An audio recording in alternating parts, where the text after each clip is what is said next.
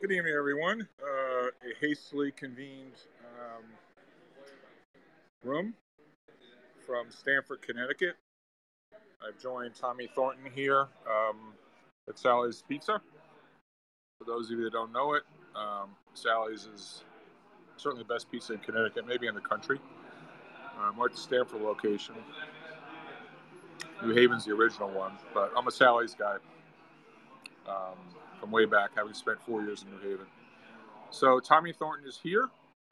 We want to get his input on where we are in the market. I would like to remind everyone 2 weeks ago he called the turn. I'm not going to call it the Thornton bottom, but he called the turn, so he's got cred and he's been in the zone. So it'd be really great to hear from Tommy what he's thinking. Market's obviously done a lot of lifting here the last couple of weeks. The slingshot bounce off the lows. Who knows? I always tell people, I'm not the best trader. I particularly suck at short-term timing. The longer we go out, the better more clarity I have. But having said all that, some of the rallies are just absolutely stupid. And Tommy's got a blueprint for a roadmap for how he's looking at it. We have a lot of great people in the room tonight. As usual, that's what makes these spaces so wonderful. We're going to get Tom Thornton up here in a minute, as well as some of the others from the group. I'd like to invite some folks up to the room, though, to get it started. You see we've got Guy Adami in the room. We got Schmuckatelli. We got Gilbert. Guy, keep your mic muted just for a second. I'd like to get Joe Schmuckatelli up here. And let's see who else we got. Gilbert, come on up. So at any rate, I guess what strikes me about the market, and it's all well and good we can talk about how much XYZ piece of garbage has bounced, be it Kathy Wood or whatever four-letter word you want to cite. What I find really interesting, and I think the thing that catches my attention, which is maybe less obvious to folks, is watching oil and watching gold. We had that massive shakeout in the oil price, down $30. It's kind of interesting how energy stocks, they blinked for a little bit, but that was it. And back up and to the right, I saw the XOP went out at 130, 131 this afternoon. So I think, that correction, whether it's in price or time, pretty short-lived. And I also happen to think one of my rants that I want to go on tonight is the subjects about Twitter mobs. As sort of a contrary indicator, I've come to realize that anytime you see a Twitter mob, everyone's on one side of the page. It's usually wrong. Sort of like, people like to gauge sentiment. They'll do things like look at Google searches for certain words, and that'll be a proxy for sentiment.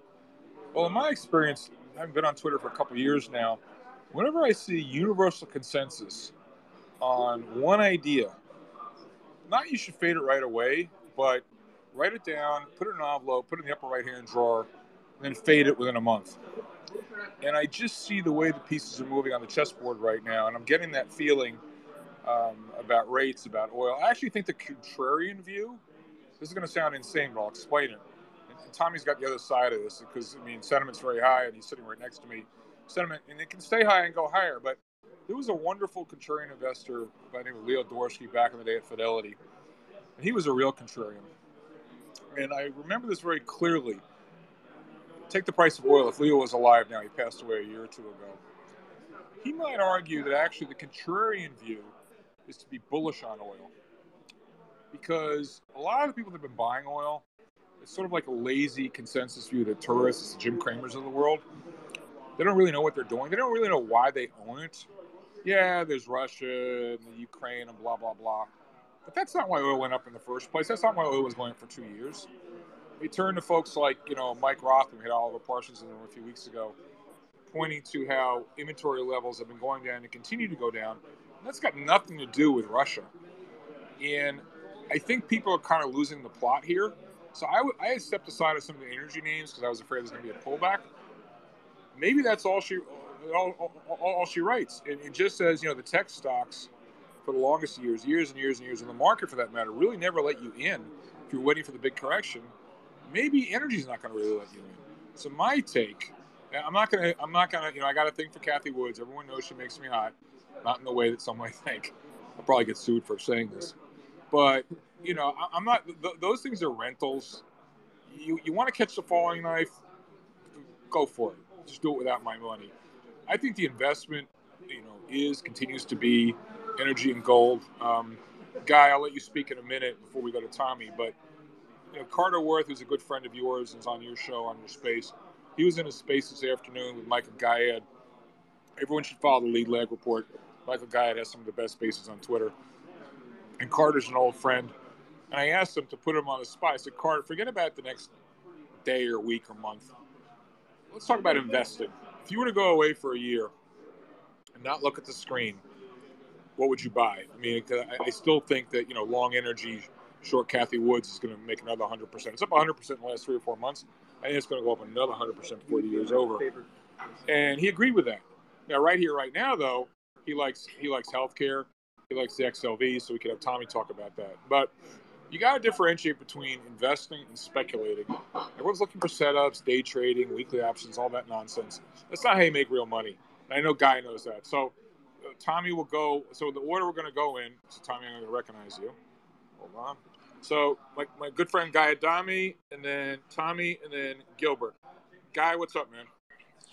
Well, I'm honored that you allowed me to speak here, and unfortunately, I got to get off in a few minutes for a telehealth call. Believe it or not, at my age, you take what you can get. But you're doing amazing work. I appreciate it. I'll say this, and I'm curious as to some of the thoughts behind it, but I think the mechanism behind markets are completely broken. And I've said this on the show. I've said it on our spaces. I've written about it, and I'm curious as to your thoughts. But the 10-year bonds in the United States, by definition, should be one of the most liquid securities assets, whatever word you want to attach to it, maybe in the history of mankind. And if you watch the way it's traded over the last year, and then specifically just over the last couple of weeks, I mean, 10-year yields went down to 165, I think, a couple of weeks ago, and you see where they are now. It's trading like a $400 million biotech stock, with a phase 3 trial going on. It's remarkable to me. And I know you know this. I am no fan of our Federal Reserve, and I'll say it here. I've said it on the show. I think amongst the many villains of the 21st century, and it's a long list, I think central bankers are going to be on top of it. I don't think they're mean-spirited. I don't think they intend to do it. But quite frankly, they've put us in a position that there's really no elegant way to get out of. And I think we're starting to see that. And, they're trotting out all these different Fed officials talking about 50 basis point hikes. And I really believe they're greasing the skids. And the market, for whatever reason, last week chose not to believe them. But, when people tell you who they are, believe them. So that's my quick thoughts. And I don't want to take up too much of your time, but that's just my thoughts real quickly about the last, week and a half. Guy, I really appreciate that. And hold on. We're getting some feedback here because I'm actually sitting next to Tommy drinking beers over pizza. So, Guy, I really appreciate that. And it's so wonderful that you're in here and stay as long as you can. Maybe you can have a little tag team thing with Tommy. For those of you that don't know Tom, he's proprietor of Hedge Fund Telemetry. Really good follow. Also has a service. I have no commercial affiliation with Tommy, but it's really modestly priced and institutional quality for a very reasonable price. Can't recommend it more. He's a must follow. Reach out to him, send him a DM or whatever. Go to his website, Hedge Fund Telemetry. All right, so Mr. Thornton, I'm going to put you in the hot seat. I can do that because you're a friend. And so give credit where it's due. You fucking nailed this turn a couple weeks ago. At the time, I told you I hated you. I think I Bloomberged you. I hated you for calling that because I didn't like what you were saying, but you were right. And again, just to remind everybody, I keep giving Tommy credit. I'm a great setup man, I guess. I'm showing for him. But to remind everyone of the story, December 2018, I remember Tommy went to London, was literally sick in a hotel room. And he's like, it's not that he can see stars. He can see the market indicators all over the place saying the market's bottoming. It was like a trend uniformity. And I hated it then, and I hated it now. But give credit where it's due. He nailed it. He absolutely nailed it. And, earlier this week, for those who don't take the service, he said he's taking some longs off. I mean, it's embarrassing, quite frankly, to listen to how much of this crap went up. He made like 3 years worth of performance in like 3 days. Some of the stuff was so oversold. So Tommy, no pressure here, but with that setup, with that introduction, maybe just tell a little bit of people how your thinking's evolved here, and more importantly, not just you're selling some longs, putting out some shorts, but your blueprint for the rest of the year and how this might be indicative of what we're likely to see. Tommy, the floor is yours. Okay. Hey, George, you got to shut your little thing down there so we don't.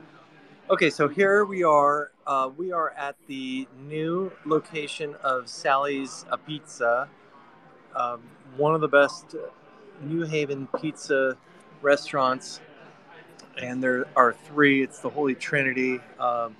There's Frank Pepe's, there's Sally's, and the Modern. And everyone. Sally's. I got to say, Sally's tonight has been awesome. And, we've got a group here of traders that are a very diverse group. They've actually been put together through a StockTwits function. And so thank you to StockTwits. We're having pizza and beer and hanging out with some good people. And I have to say, George is one of the best, and I know everyone has really appreciated these spaces. It's like the best thing I can say that Twitter's ever been. It's amazing what type of talent we have here. Okay, so yeah, I'm due for a major drawdown because it's time for you to get hosed. Yeah, I absolutely know it's coming, but let's just back up. I've said that 2022 is going to be a very tactical year. And that means that basically it could be a repeat of other bear market. Here, give me a beer. Another beer. Another like year like 2000 or other types of pullback years where you have these, it's at the end of the year, you'll go, oh, wow, it was down awful, 35%. But in the meantime, as John Roque has said, and I've known John a long time, there's 5-10% rip your face-off rallies that if you can catch them and exploit those, they really add up and are very, very, just takes a lot of pressure off of your year and, lines your pockets a little bit as well. So the thing is, right now, as I see George bringing me a beer and he's having more Sally's Pizza, which is awesome. And you can get it on, what is it, Gold Belly? Isn't that? Yeah, you can buy it even if you're anywhere in the world. You can do that. It's amazing. Anyway, my thought has been that we would make lower high bounces. And the first low that we had saw market sentiment tracked by, that I look at with daily sentiment index at 10% S&P bulls. That's a pretty low level. And keep in mind, sentiment is a condition and not necessarily a trigger. You need another trigger. So I had a shorter term DeMark indicator, the setup 9, it worked. And then we had another downside move, which actually gave us the sequential 13, which is a bigger and more important indicator as far as exhaustion on the downside. So I basically had market sentiment at absolute drop dead lows. The DeMark sequentials happening, and I screened with the S&P 500, and all I had were buys across the board.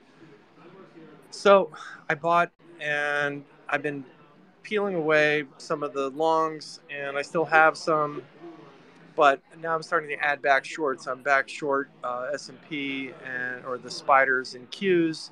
I'm long IWM, which is fine. I shorted some energy. Don't hate me. It's just technical. And I've actually shorted some steel stocks as well, which I know that sounds very... Steel stocks? Yeah. Why'd you do that? Shorts and rolling? No, I got some exhaustion signals. Okay. But I know there's like a town in China that is, locked down, and so... I think I heard about that. Yeah, their factories are closed. But anyway, so I'm wrong on those right now, and I'm fine because I really size right. I don't size up to where it's going to cause me to lose sleep. By the way, I'm going to interrupt. This is great. We're tag teaming this. So I was listening to a fundamental analyst the other day. Should remain nameless. Who's really good on the steel space. And this analyst had the steel stocks as a sell. Why? This will come to anyone as a great shock once you hear it. The problem is input prices have gone through the roof. So iron ore, energy, and all that stuff. And these guys don't have enough pricing power, so you're likely to see a margin squeeze. So actually, Tom, you know how I always say that the charts lead the fundamentals or the fundamentals. I think you're onto something, Tom. Yeah, but you're right, and I think Nucor's earnings were a little squishy, and they came out and guided to that same thought. So right now, I'm kind of looking at things like that as shorts. I really haven't gone back to short some of the tech names just because I don't think they got as overbought as they could have. I actually wrong. I shorted Apple and Amazon, just sort of mega cap, you know, uh, I guess just holders right there. Apple's not really making me very happy because I'm seeing a lot of call buying and they're gamma squeezing it. So I could talk all about my losers. I'm short Tesla. That was not fun today. I'm paired off with a couple other car companies that have done okay recently. But it's just, this is a tactical market. You got to stick, jab, you got to move around and not get overly caught out. And if you're wrong, get out and move on. Okay, George just spilled a full glass of beer on the table. And yeah, that was close. That was close to almost a very wet lap. Anyway, if you guys could see this pizza. Tom, why don't you mute yourself? Okay. Someone else up here. All right. With that, I just made a mess. So we're gonna have some other friends here come on up. So we have a gentleman who's Daniel, who's worked with Daniel DiMartino Booth. So you know what? I've had too much beer to drink, so I'm gonna let him tell a story. So he's a smart guy. He used to work with Beck Credit Analyst, Ned Davis Research in Buckingham. So he's not some yokel off the street. So I'm sorry I already forgot your name. That's all right. For those of you that don't know me, I'm really good with faces. I'm horrible with names. So why don't you introduce yourself? Why are you here? How do you know Tommy? And talk about whatever conviction you have. It could be the market, oil, and industry, whatever you want. Thank you. Just talk about something that you believe in, some conviction. Absolutely. Well, I've known Tommy for a very long time.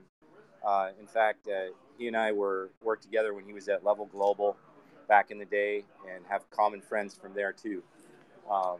He used to post a tweet, "Who wants to go out tonight?" And this is how far back it goes. I'd be the only one that showed up.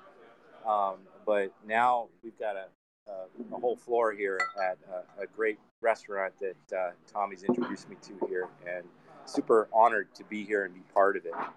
So as George was saying, I work for Danielle DiMartino Booth, who is probably she's a strategist, and there are a lot of great strategists out there. But you think we can get her to come on our next one of our speeches? Maybe. All right, go on. But her edge and our edge at Quill Intelligence is the Fed. And, there's, with wars going on in the world, a lot of people are watching generals, and I love watching them too. But one of the great things that they are saying these days is that, amateurs look at strategy, but professionals look at logistics. And I would say that the edge at Quill is the logistics of the Fed. And that's where I can be helpful and would love to talk to anybody. But I'm here to promote Tommy, who is my good friend, not so much Quill Intelligence. But George asked me to give a view, so I'm going to give a view. So here's the view I'd like you to address, the thing that bothers me. I read a really interesting piece today, people saying how the Fed can't really do what it wants to do. It's going to shrink the balance sheet. Who's going to buy all the bonds, and rates are going to have to go up, and the economy won't be able to take it, and blah, blah, blah. So maybe it speaks to your point about logistics. Like in theory, Powell was sudden is talking tough, but the reality is can he do it? So maybe you want to speak to that, and what will happen if they try that? Absolutely.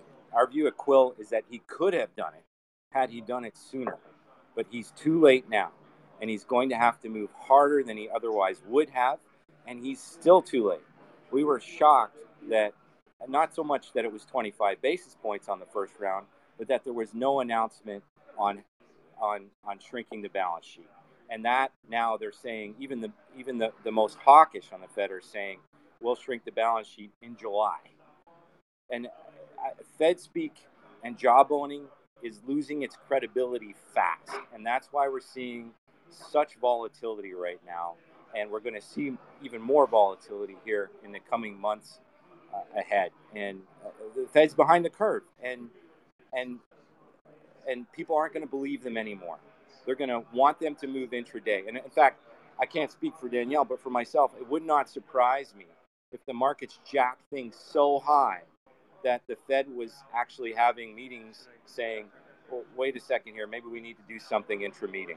So what's the chance that the bond market vigilantes, and maybe you want to explain what a bond market vigilante is, but what's the possibility that the bond market vigilantes, which are heretofore thought to be an endangered species, if not extinct, that they're making a comeback somehow? I think they could make a comeback, but they don't have, like, what's happening is leverage is coming in. So they don't necessarily have the leverage.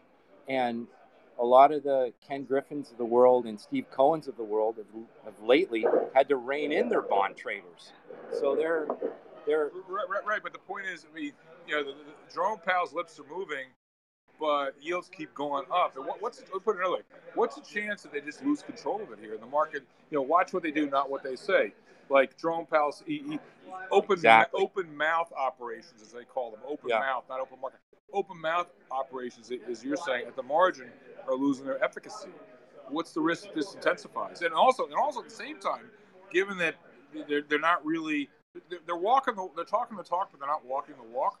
Notice what's happening in the oil price. And by the way, I see all you Canadian oil mafia friends of mine in the room. So hey, I'm not saying that because for you or Oil God or any of you guys, but notice crude today. Notice crude up $4, the XOP through 130.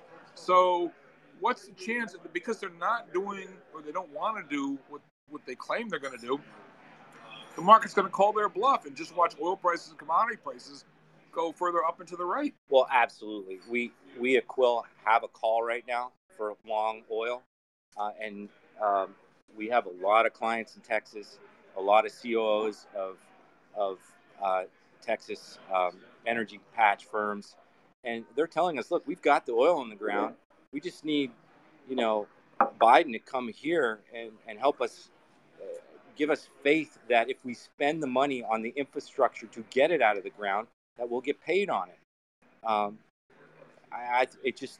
That screams to me that he went to Venezuela instead of to Houston, that oil is just going to rocket higher because these guys, need to see deeds, not words, to get it out of the ground.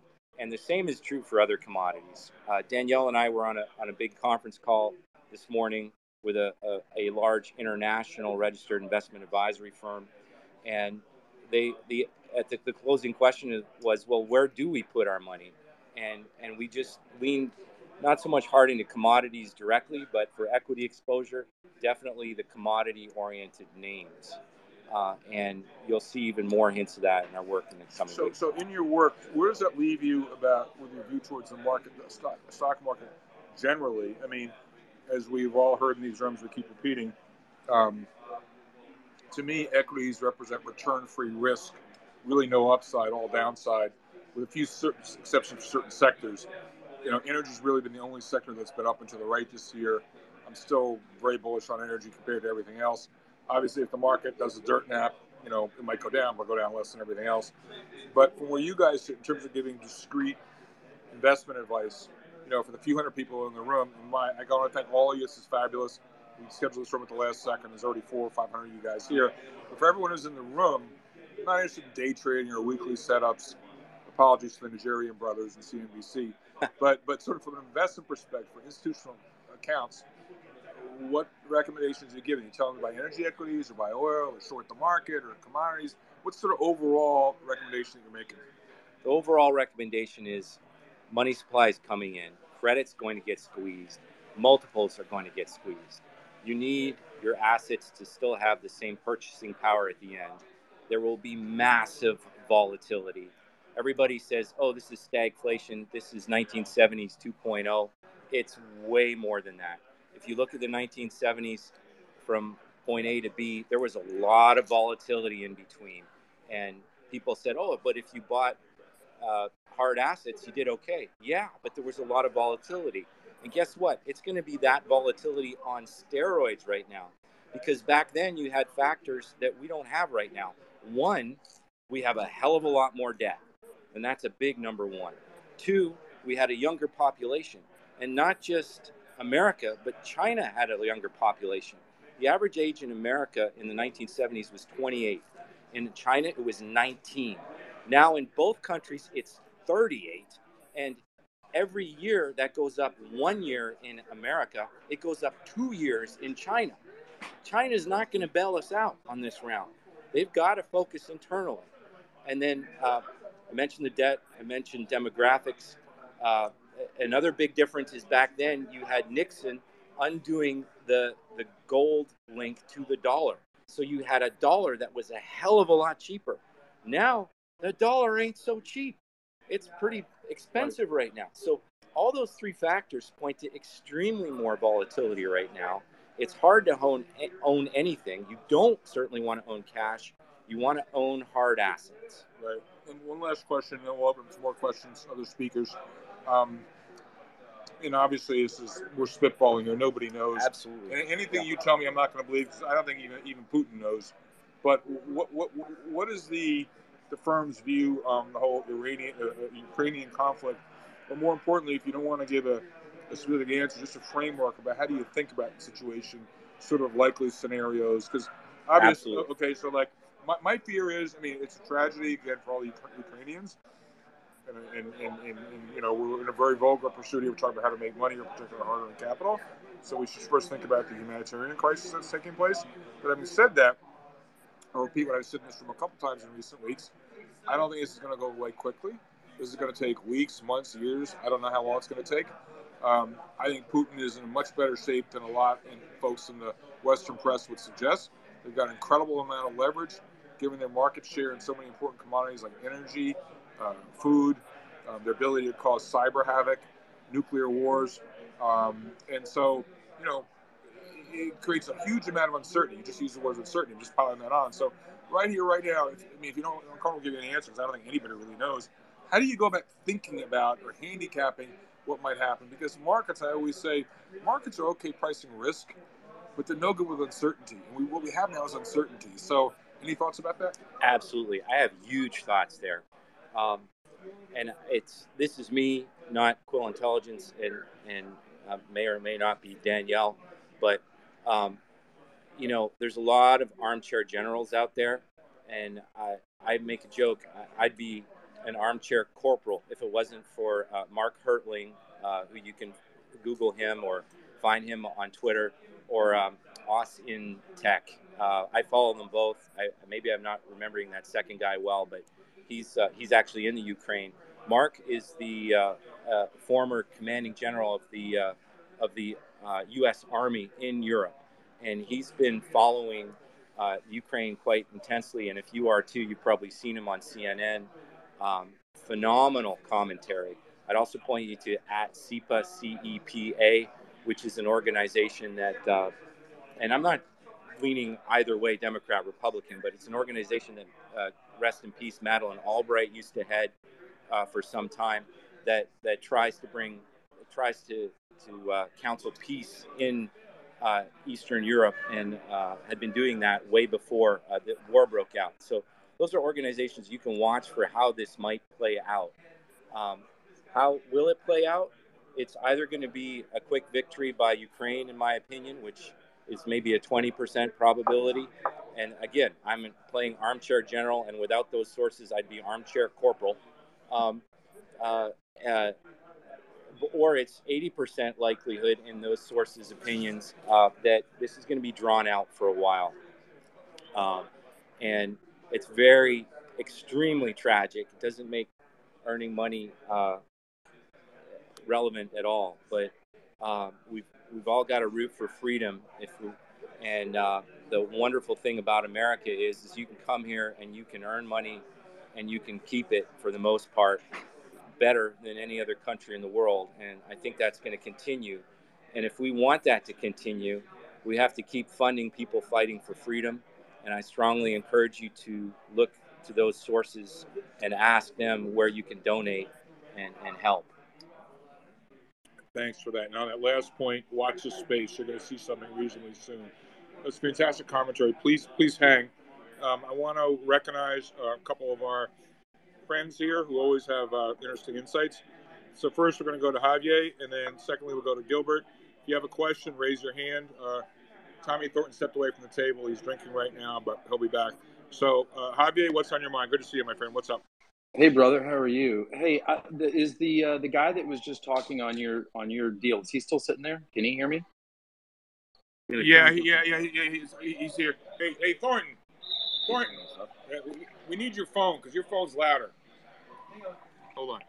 1 second. Yeah, he's still here. And by the way, okay. we're going to tweet out his Twitter handle. Yeah. So hold on. Why don't you say it slowly and clearly? So I was on Twitter for a very long time, but went off. I had a couple thousand followers, so I had to restart. But it's at CT as in Connecticut _Osprey as in the bird, at CT _Osprey. That's me. My name's Andrew Sinclair. That's on my profile as well. So Andrew's already promised to get Danielle to come to one of our spaces. Okay. So Javier, do you have a question for Drew? I do because he's a Fed watcher. I have a question, and as George knows, I come from the commodities, oil, and ag space, and I hate hypotheticals, but I'm seeing something taking place that's not quite. I mean, everybody's all staring at commodities now, and more people were interested in EIA stats today than ever in my history in the space. If there's a disconnect between the physical and inflation of resource items, I mean, we're talking crude, steel, ag, really Javi, get hold away on one from second. Hold on one second. Yeah. We're having some issues here. Are you guys hearing a lot of feedback from us or not? Yes. Okay, hold on 1 second. Just 1 second. All right, go. All right. I think that's better. That's better. Okay, so here's my question. Try to be as concise as I can without getting too hypothetical. Knowing that in the commodities space, the capital allocation to commodities, it's relatively small comparing the overall financial markets, with the Fed's job owning on rates, with the bond market the way it's working, with complete zero liquidity in the equity markets. If there's a disconnect in physical resources, which is coming, and it's happening every day, and I'm seeing things, I saw things happen today that are just unfathomable 10 years ago. Is there a point at which the Fed finds themselves in such for a lack of better terminology, and because I'm a simpleton, an anaconda squeeze situation where they have absolutely raging commodity inflation and an equity market that breaks? I mean, is there a scenario that there's a game plan beyond a complete failure with these guys? Do you see them having any other mechanism other than rates at this point that could contain a really out of control situation? This is George, and then Andrew's going to weigh in. No, I mean, the Fed can't print more oil. The Fed can't grow more wheat. And not only that, they're still continuing to run a highly stimulative policy. Look at where rates are. So, they continue to engage in open mouth operations. I think things are going to break. So my answer is no. Andrew, you got an answer to that? I think George is right. Things are going to break. But a very wise person once told me fixed income trumps equities. Commodities trump fixed income or bonds. But currencies trump everything. At the end of the day, America still has the best system for earning money, which what I alluded to earlier, and it still has the best military on the planet, which was just proved more than ever in the Ukraine. And we're still the armory of the world. So I would not, if there's swings in the U.S. dollar, if you're betting against that, I would make it very short term. Yeah, Tommy, maybe you want to give a technical view on currencies. It's really kind of a sideshow right now, the dollar. It's sort of the big picture bullshit, the elevator pitch. I mean, who the hell would want to own a euro right now? What's going on, obviously?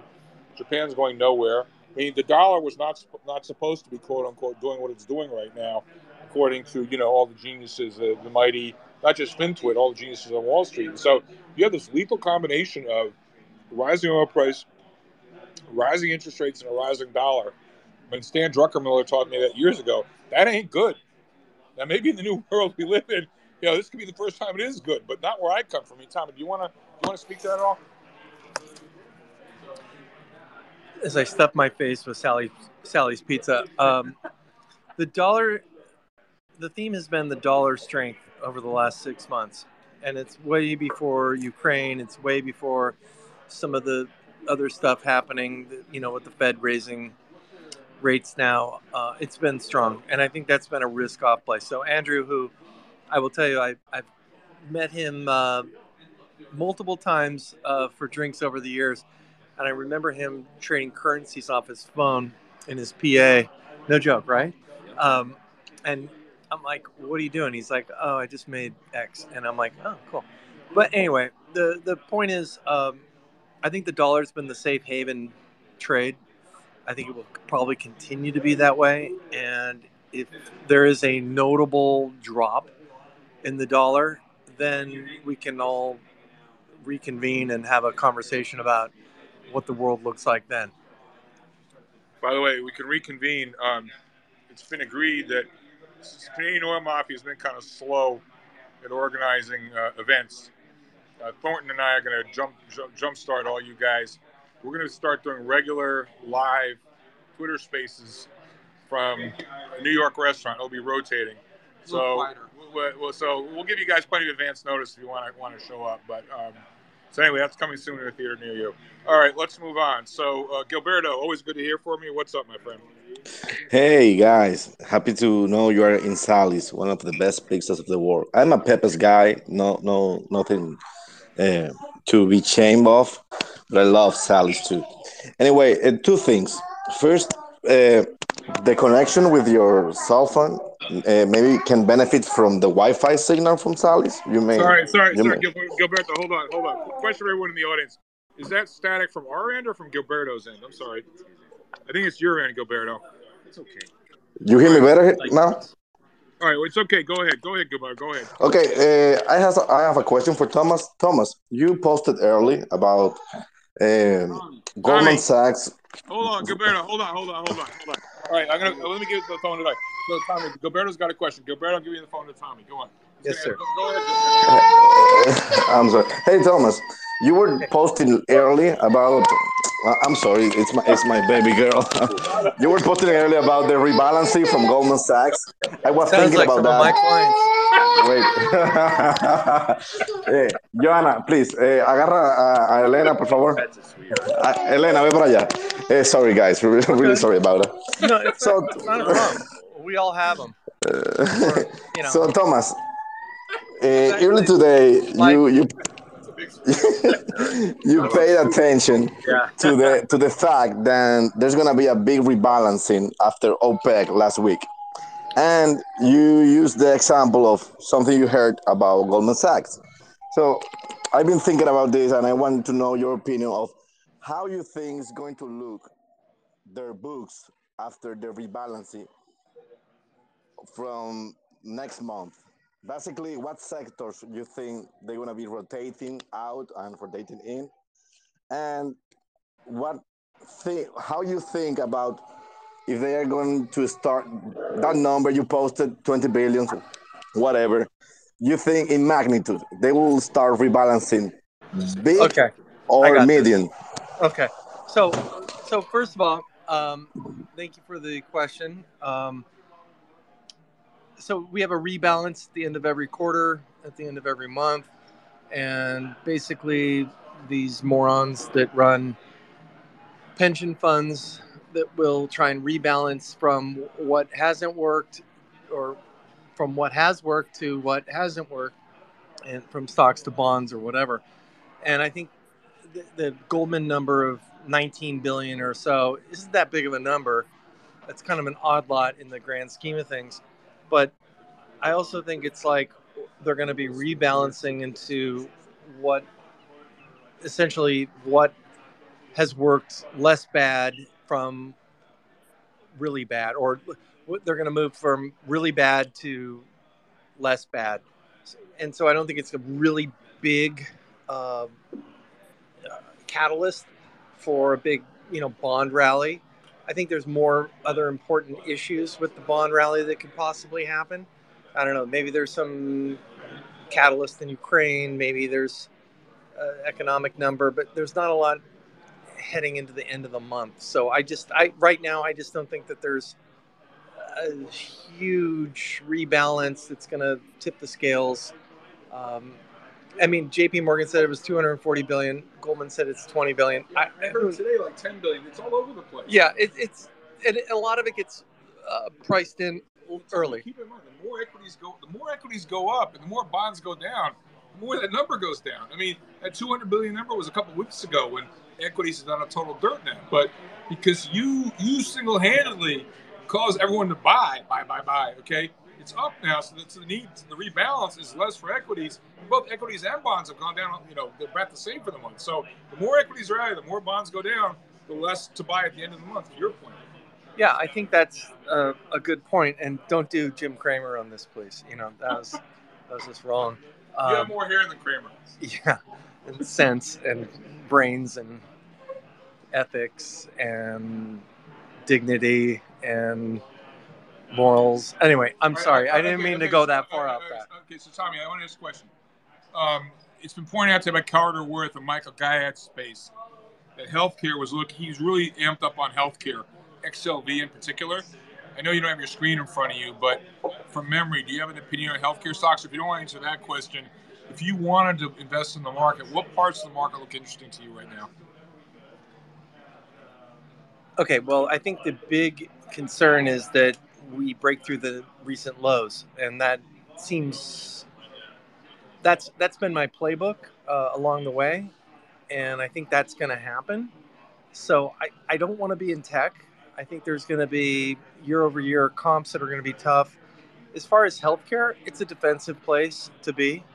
I don't necessarily want to be long biotech because that goes into higher rates, really hits biotech hard. All right, we got the Canadian oil mafia in the room, okay? So they want to ask you about energy. You made the right call. You're calling the top of crude. Crude fell hard. Sentiment was 96, it's down to 91. So give us your updated thoughts on energy, both tactically and looking at longer term, both the commodity and the stocks. Okay, market sentiment on the DSI data today came in at 91% bulls. We've seen it go higher, obviously, to 96. I'm getting DeMark exhaustion signals on the WTI. I got it on XOP today. I shorted a little XOP.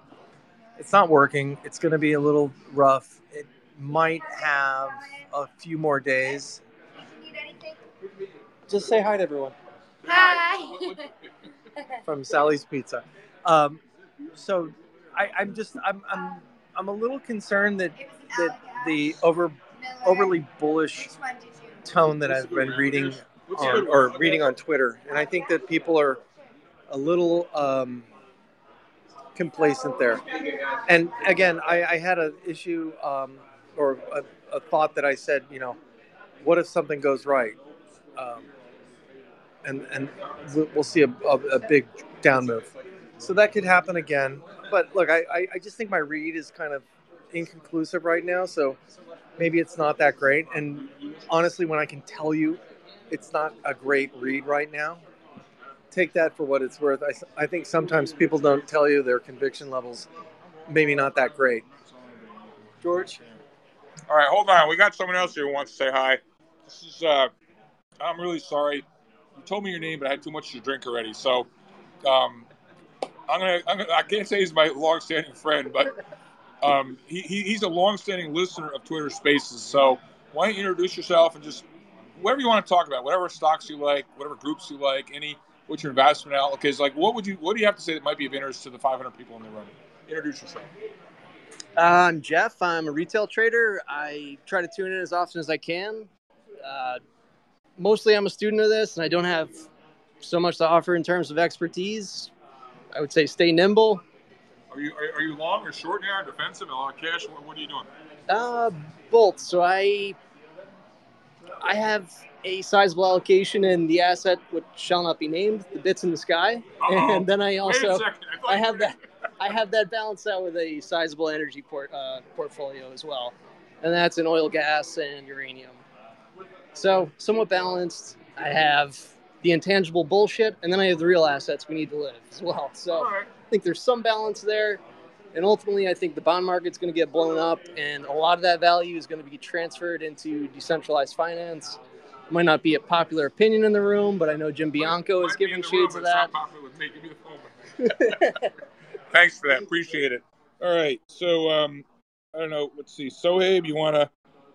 Susan in the room would like to speak up. Floor is open. Andrew, do you want to weigh in with some further thoughts? I'm happy to field some questions. Yeah, if you got any questions for Andrew or for Tommy, my own view, I think market's bounced enough here. A lot of the garbage is up in an area where I think you can start to lay it out again. Again, I'm very encouraged by the energy names and the oil price. I think the contrarian thing might be against all odds that oil just doesn't let up. I mean, again, Sohaib did not pay me to say this, but we went for years where the tech names basically didn't let you in. I think that's kind of where we are with energy, and I look at positioning where a lot of the prime brokerage data indicates you've seen shorting of energy stocks the last few weeks. I take what Tommy says about sentiment on the DSI, but if you look at positioning, commitment of traders, the speculators, the hedgers. I mean, Tommy, I don't know if you look at this, but the commitment of traders data, positioning is incredibly light in energy right now. People, either because they got blown up because they had to have more margin for commodities or whatever. I mean, speculative length is not that significant on energy. So, I don't know. I mean, do you think in crude? Can I offer an interjection on that? I think we saw crude drop last week, and it's always funny because the end of the week is a much more important measure than Tuesday when they take the COT data. So I honestly, and I know this may come to for the COT people, heresy, but sometimes when you have so many different ways to play around with a different market, I mean, for example, S&P, you've got so many different ways you can get involved that way. It's not necessarily just the futures trading with large speculators, so it's not as important and impactful. Same with bonds, because you could trade so many different ways. And so energy, George, I know it came down a little. I think people are still long crude. I don't think it's been that impactful. Right, George, here we go. Can I offer an interjection on that, if you don't mind? Sure. One of those is over. So to quantify the reduction in crude, and one of Sohaib's Canadian oil guys, and I believe you, Thomas, as well, when we took the rally, the slow churn rally from 123 to the off the top 30.5 print where we retraced, we watched about 1.7 billion barrels of futures open interest come off the board between Brent and WTI. The vast majority of that was three camps. One, it was weak longs. Two, it was small-handed speculators who got punched out on margin, like myself. My entire position changed because it went from a 40% increase in margin over the span of about 4 weeks. And then the third one was an extraordinary liquidation from the commercial traders who were all caught, and they're still caught. I mean, they're still fighting their physical positions versus their hedges. And you've seen the stuff with Trapi and Mercury raised $2 billion today. You've reduced the open interest in the crude oil contracts to concerned parties. So what you're seeing now is people that actually are traders in the market. It's a huge amount of producers. The reason that we believe, my firm, with what we're doing, as it translates to the equity space, is that even though you're seeing rallies in energies across the board, you're seeing constraints in capital, you're seeing higher input for the people in the mining business. It's already been touched on. Even the oil producers are having trouble with logistics and supply chain. They're not going to be able to capture the pure upside value of just a cash basis in the physical products. They're not, you're not seeing 1-for-1 margin increases on producers simply because they are also seeing input costs that are not linear. You're seeing these scales for businesses that are having a hard time with this. It is far more expensive for the producers to hedge at this point in time, which is a constraint on cash flow. So it's not a linear one for one. If you're a medium-sized driller or you're a medium-sized producer, for you to be able to, take in capital, increase production, that's one of the things that we've seen. And so the moves in crude, while volatility has gone down, you're seeing concerned parties. That's all I wanted to add to that. Okay, so I have George looking at me right now, saying, "So what's the point?" But it's Here's also the point. because hold on. It's also because we're getting stuffed with pizza and beer at Sally's Pizza here in Stamford, Connecticut. Highly recommend. I'm not paid for this advertising, but so tell me in 15 seconds, which way is the next, or where are we going here with crude? What the fuck do I do? Okay, I'm just gonna mute again. You're cautiously long. You have to be prepared for the wild swings. It's the exact opposite as trading bear markets and equities. You have to pick your points. When you see your exhaustive symbols, it's the decrease in crude price was overbought, but the market cured itself by removing a massive amount of speculation has gone from the market. There's 1.7 billion barrels worth of speculation. Javi, you've never. I know you guys like the way I'm sort of the soup Nazi moderator. I just want to warn you. I've never had 5 beers on a moderating, so this could get ugly here. So, I don't know if there's a final question or point you want to make. That's great, but No. That was it. I was just adding cool color commentary to what it looks like. It's a different view from the equities. That's it. No, I get it. Listen. Tommy and I are friends. He's bearish on oil. I'm bullish, so it doesn't matter. He got the market turned right. I got it wrong. So move on next. And I'm wrong here. All right, whatever. Okay, all right. So now, okay. So hold on. We're gonna do Sohaib. Hold on. Sohaib, I don't want a commercial message for the Canadian oil mafia. You're my friend. I love you, man. But we all know the bull case. You don't have to recite it. So I always love hearing from you, but maybe something a little bit incremental will be helpful. And so we're going to do Sohaib, and then we're going to do Tony. So Sohaib, the floor is yours, my friend. What's up?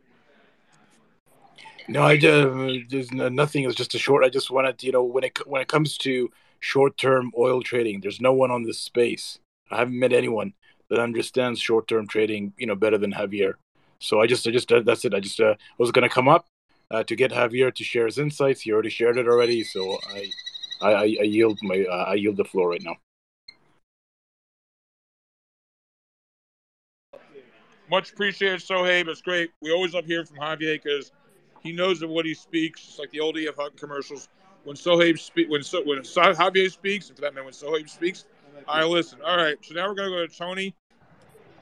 Hey, thanks, George. What's up, Tony?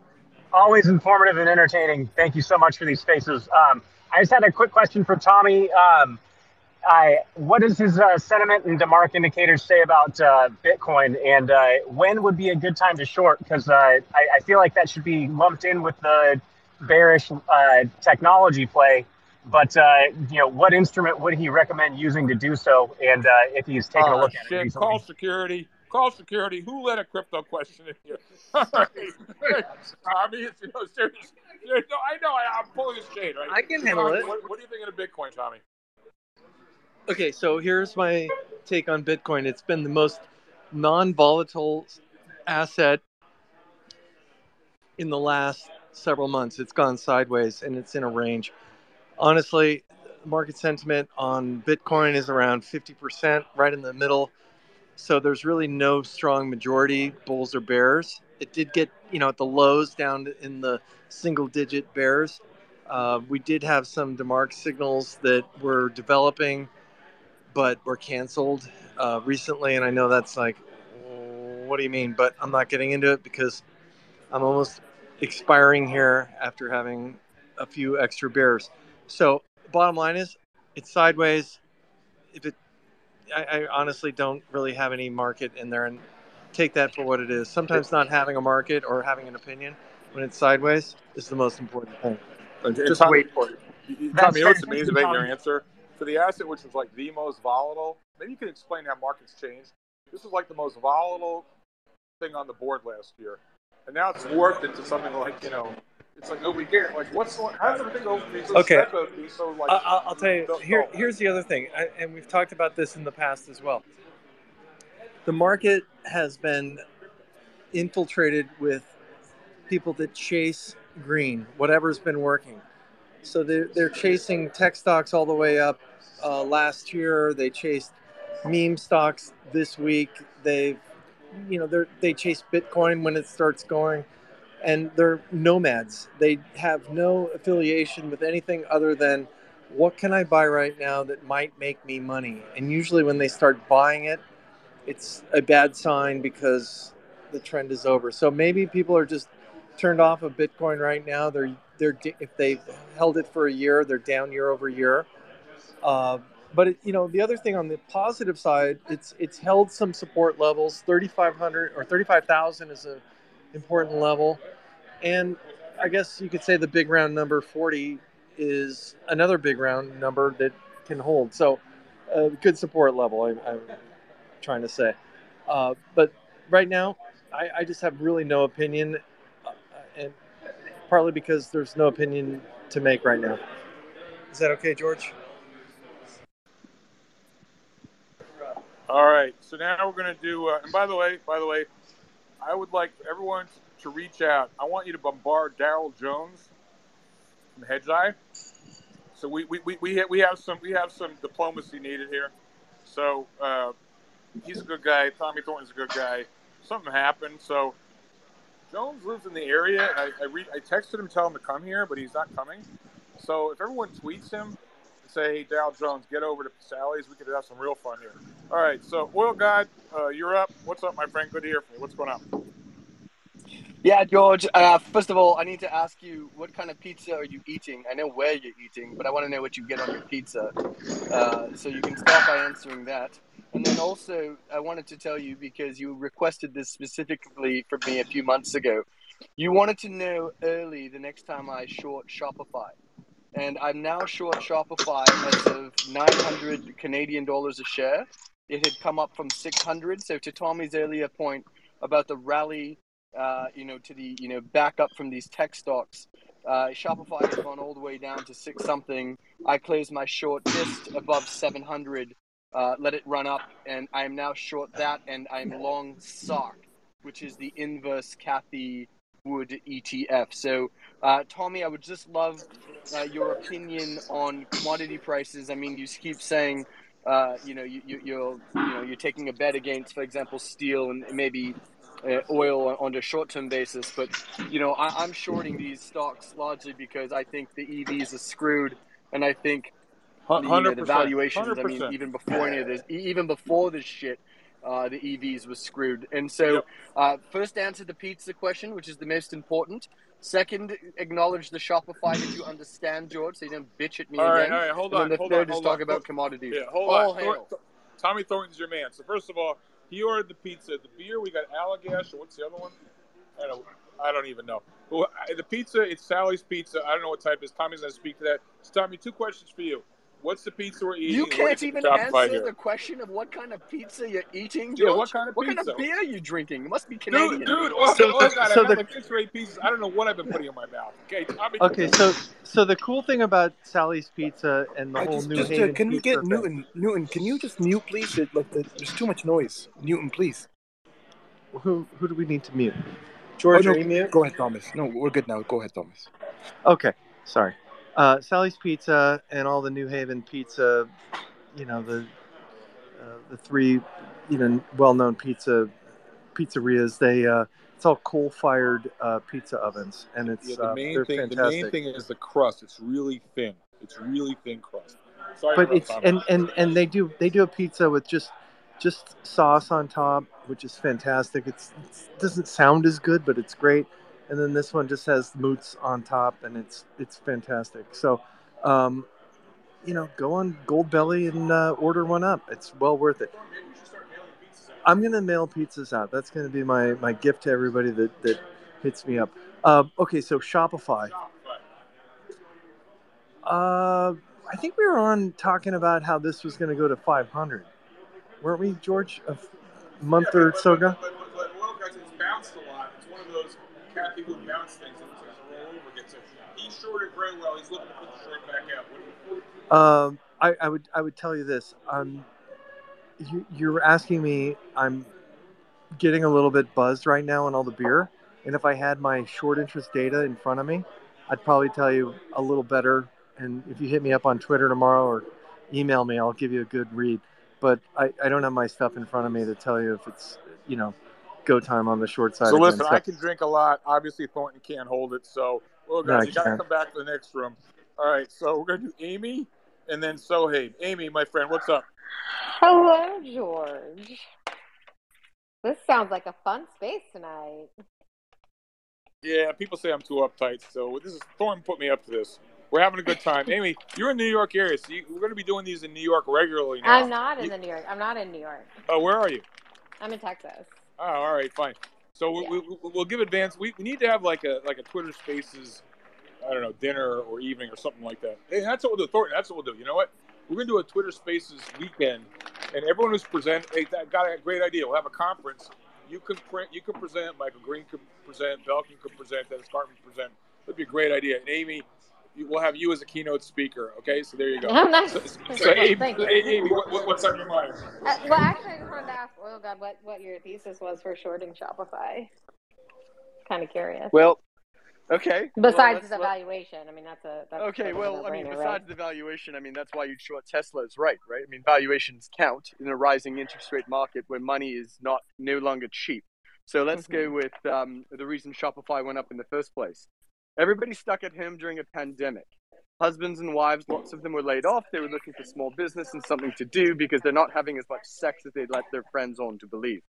And so they start these small businesses. They go on Shopify, which allowed you to have upwards, and this was an average, by the way, go look at the earnings report, 4 free accounts.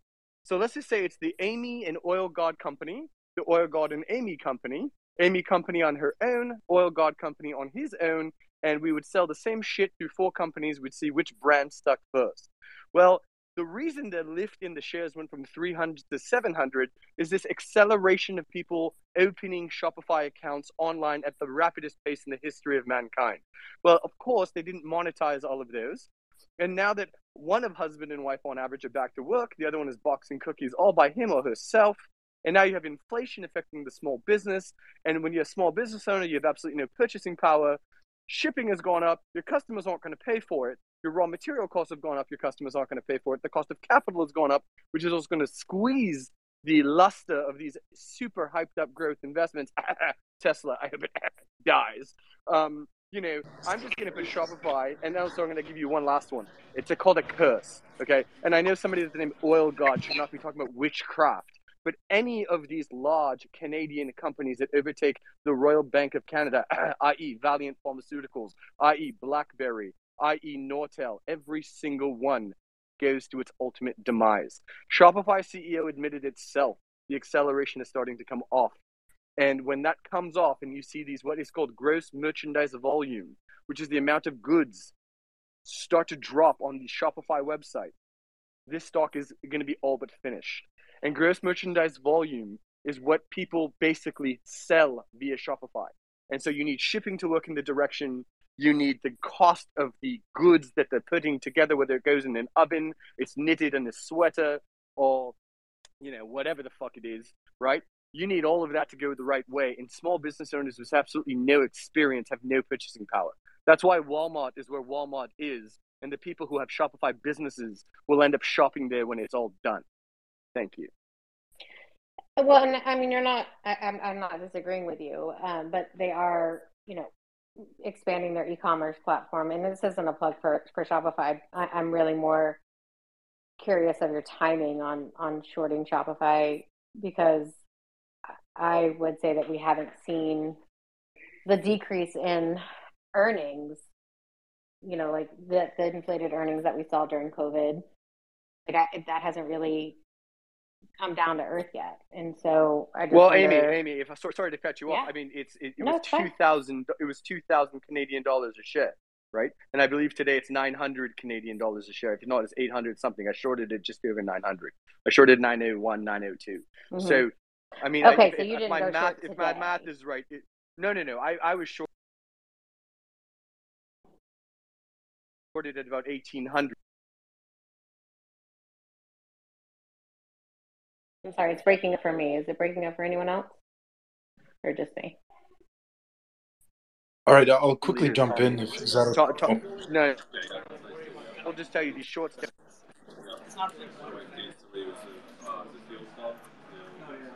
All right, hold on. Is it breaking up just for me or for everybody? No, it's breaking up for me too. But All it could be on my end. No, whoever was talking. All right, enough fundamental talk. I've had too much beer to have this discussion. All right, so let's go back to Sohaib. So, did you have something to say, Sohaib?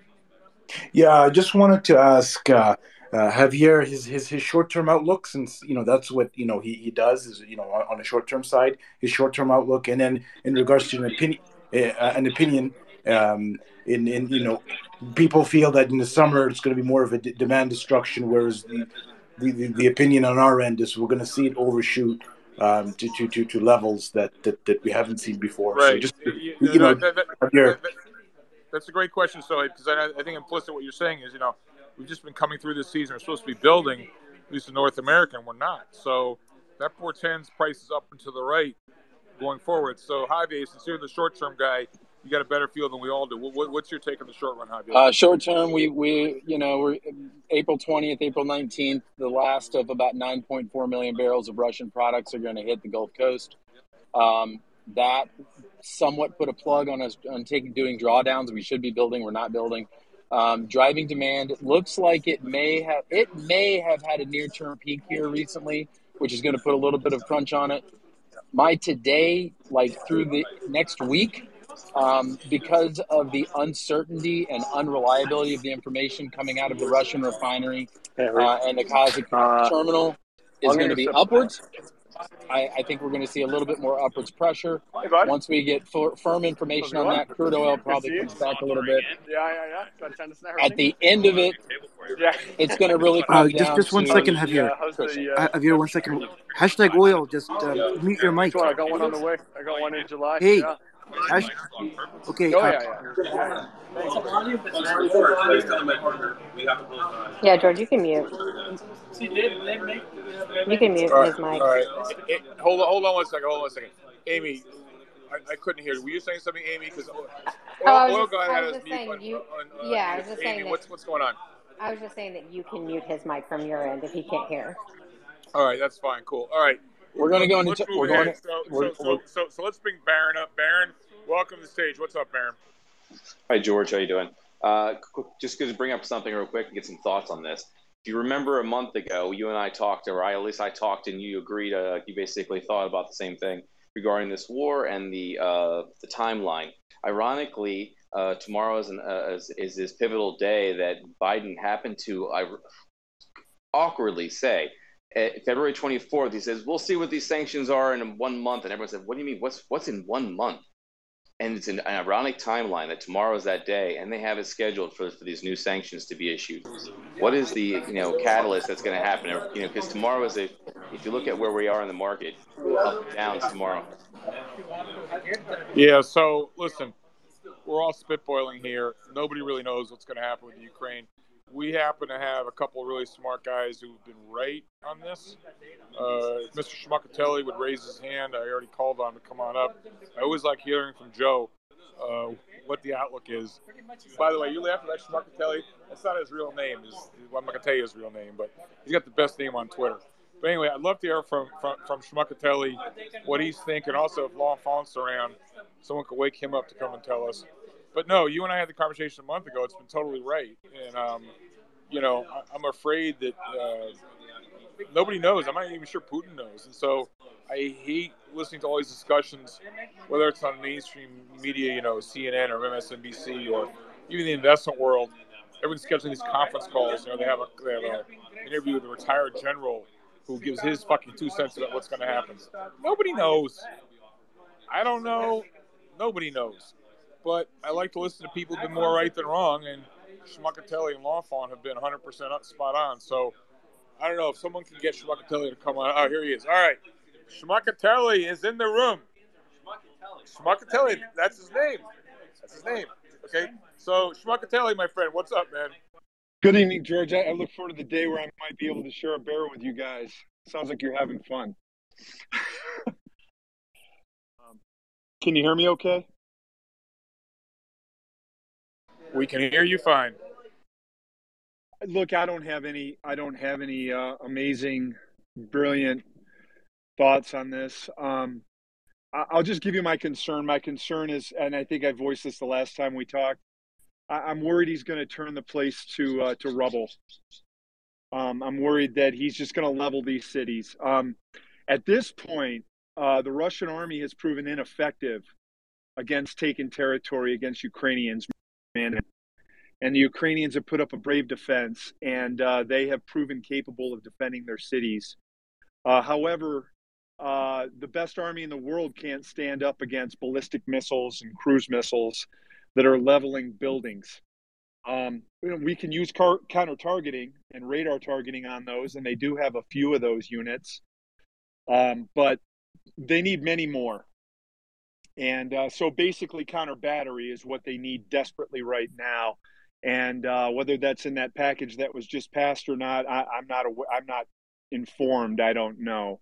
But if they can start taking out some of these artillery batteries and cruise missile sites, then that will be a good thing for the Ukrainians. Outside of that, I'm worried that Putin is just going to level these cities if he's got no other choice, because he's shown that his army is not capable of taking those cities.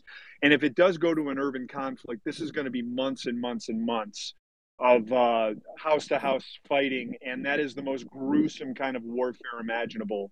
So I think the pictures that you can bring up on the internet from Grozny when they invaded Chechnya, I think that will be sadly, that'll be a minimal version of what could happen to Ukraine if this continues much longer. That's pretty much what I have for you, George. Appreciate that. And Andrew Sinclair, who's sitting next to me, who works with Daniel DiMartino Booth, I think he wants to weigh in on this. Yeah. So Andrew Sinclair, who's sitting next to me. Can you hear me? Okay. Yeah. All right, we're good. All right. So Andrew, do you want to speak to Joe Schmuckatelli about his view on the military situation? Speaking of my friend Joe, I love the name. That's an awesome Twitter handle. I'm going to point back to the people that I follow, because like I said earlier, without them, I'd be like an armchair corporal. But with them, I'm an armchair general, and that's Mark Hertling and Austin Technical. And that Austin Technical guy is the lead reporter for the Kyiv main newspaper in Ukraine. And what is going on is exactly the playbook that they used in Chechnya, in Georgia, and in Syria. But what is also going on is the heart and drive of the Ukraine people and their willingness to defend their homeland. And I'm so proud of them. And I actually, no, I'm not going to say it, but please look at charities, look at these reporters and the charities that they follow, and give to them. If you have a good trading day, this volatility is thanks to Putin. Think about giving half that volatility back to the poor people that are going through hell. And you will feel better, and you will become a better trader because of it too, because you're doing the right thing. So stepping back, can they neutralize the earth? Mark Hartling will tell you, yes, they can neutralize the earth, but they can never occupy it, and they can never civilize it without boots on the ground. And right now, their boots on the ground are failing miserably. What's Putin going to do? Is he going to back off? Is he going to go nuclear? Is he going to go biological? Nobody knows. His biggest fear is what happened to Gaddafi in Libya. He's made no secret about that. And I'm sure a lot of people listening right now would like to see that. So Andrew, let me ask you a question. Schmuckatelli I'd like you to respond as well. So, Andrew, one of the problems I see right now is he has no off ramp. There's no off ramp. But we don't need to give him an off ramp. I know we don't need to, but right now he's got no graceful way. You got to give him a quote unquote win or a way to get out without having his head handed to him, right? Yeah. So like, I'm not sure. No, you don't. No, wait. Like, Not that you have to, okay? But right now, I mean, you want to induce him to do so, all right?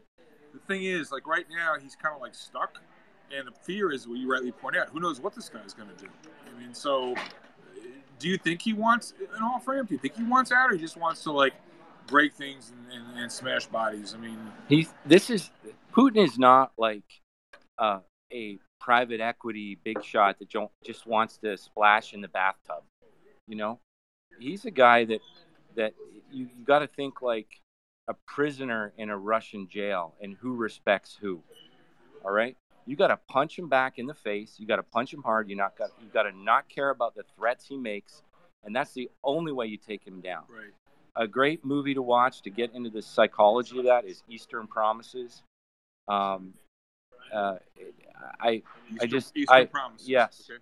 Okay. Another great follow is the most brilliant chess player probably of all time, Garry Kasparov. He'll tell you what we need to do. He tried to win in leadership in political parties in Russia. He knows the deal. He's as exiled as Navalny. We have to punch this guy back in the face. It's the only way to put him back in his place. Schmuckatelli, thoughts? The floor is yours, Joe. Yeah, I think your partner there, I'm sorry I forgot your name, sir, but I agree with everything you just said. I really do. I think the Twitter follows you mentioned, I follow Kasparov as well. I follow Ozentech as well. I served in Europe. I was at headquarters, U.S. European Command. And so I know the lay of the land over there, and the commanding general of the U.S. Army in Europe is a pretty damn good source, and I wouldn't dare to, debate him on the issue. I think you're right with regard to how to deal with Putin. I guess I'm just looking at the reality of the situation, and I fear that they will just continue to pummel and pummel and pummel these cities. So, that's the reality on the ground. Is the Ukrainian army able to go mano a mano with the Russians? They've proven that they can. When you're getting bombarded with artillery and missiles day after day after day, they're not even allowing humanitarian aid into Mariupol. They're not allowing the people that are in that theater, that were in a bomb shelter underneath that theater, they're not even allowing them to be rescued. After they demolished it with cruise missiles. They're using thermobaric weapons. So he's on a scorched earth type campaign right now. And this is what concerns me. So he's able to continue doing that with impunity unless we ratchet it up a notch. And I don't know what that means. I'm not an advocate for boots on the ground there, but something needs to cause him to take a step back and to at least give there a strategic pause. And right now, I don't see that on the horizon. I hope I'm wrong. Sorry, guys, but that's great, Joe. I'm sorry if. Hold on one second. Andrew wants to answer, but they're cranking the music up on us here. Give us a second. And I see L'Enfant's in the house, so we want to hear from L'Enfant. So just stand by for 1 second, please. Listen, I agree with everything you said. This is not going to be an easy fight. But so far, Ukrainian people have given humanity a shot here against the evil in the world. And we all got to back them up as much as we can. And right now, it's kind of a replay of World War II, where at the beginning, America's the armory to the world, and that's what we got to do for them. And I think we're doing that in spades. And if you read between the lines of what General Mark Hertling said, there's a hell of a lot more going on behind the scenes. And God bless the soldiers and people that are doing that. All right, so that's awesome. So, L'Enfant, I want to get you up here. Hold on. Writing you as a speaker. So, L'Enfant, you're up. And then after L'Enfant, we're going to have Andrew. And we're going to have Newton. Hold on. All right. So, L'Enfant, what's up, man? You've been like Schmuckatelli. You guys have been the ace in the hole and giving us the real deal. Sadly, you've been proven correct. What's your sort of updated view of what's going on, L'Enfant? Can you hear me all right? I think I might be breaking up a little. Yeah, you're fine. Okay, great. I agree with both Andrew and Joe in terms of their assessment of the current situation. Just to add a couple of notes on top of that, NATO estimates that Russia has lost between 30,000 and 40,000 soldiers in the past month. Which is just a staggering statistic. Now that's inclusive of killed, wounded, captured, and deserted. So I think that's much more heavy on the deserted than anything else. Can I interject just a bit? Like, did you hear about the guy who it's this Russian guy who's a tank driver? Yeah, the tank driver. His whole battalion got wiped out, and he decided that somehow, and I don't know how he pulled this off, but he decided to run over the legs of his commander. I mean, we're going to see a lot more shit like that, where these guys go and, to use a Vietnam term, frack their own officers. And you also have to remember, and this is what General Mark Hertling says all the time, and you got to follow him if you're not already, that these guys don't have an NCO corps, okay? There's no people between the frontline recruits and the generals who are appointed based on how much money they can pay off their bosses, okay? So those frontline guys, they see all their buddies get wiped out, they're going to be like, fuck this, get me out of here. And I apologize, I'm not representing my firm with that language, but I'm definitely representing humanity, and I hope everybody agrees with me. So, L'Enfant, go ahead. Yeah, to his point, they've lost. I think the count is I can't remember if it's 5 or 6 at this point, but generals in this conflict. So between both Iraq and Afghanistan, the U.S. lost 1 general the entire conflict, and that was a green on blue, an insider attack. They've had 4 or 5 2-stars and 1 3-star general go down so far, and they've lost a massive amount of basically the equivalent of the middle managers, the colonels and majors who are, organizing to fight on the ground. So it's just like genuinely staggering to see how poor this has gone for the Russians. The other thing I'll add is that Ukraine around Kyiv has started actually doing counterattacks against Russian positions and taking back territory. I don't know how much that is going to be able to continue. We're going to have to see how this goes day by day. Where I would depart from Andrew and Joe's take on this with respect is that I think that prisoner analogy breaks down a little bit when you're applying it to Putin, right? Like that works when you're on an equal footing with the other guy and you have a bunch of other prisoners around. But if that other guy has a gun, it's a different equation that you have to use, and there is going too far and pushing the person until the point where they use that. And unfortunately, Putin does have a spade up his sleeves in chemical weapons and nuclear weapons. And given everything else that he's done thus far, the level that he's ratcheted it up to, I really don't think that we can rule out either one of those. And just to further clarify, when I say nuclear weapons, I'm mainly talking about using tactical level nuclear weapons in Ukraine. But I think this is a little more complicated than simply being able to punch Putin back in the nose. There really is a difficult calculation to try to find a way to bring this to a close or de-escalate it so it doesn't get worse. Yeah, Joe, I mean, L'Enfant, you really you hit the nail on the head. So, like, given the risks, you don't do enough, that's no good. You do too much, God knows what Putin's going to do. How would you think about dealing with this? I mean, what would you do if you were in charge? It's a really difficult question, and I don't have a good answer. I think, what Biden's about to do with sanctions is probably the right answer. I don't have any idea what that's actually going to be, how far they're going to go, but I think ratcheting that up is the right next step.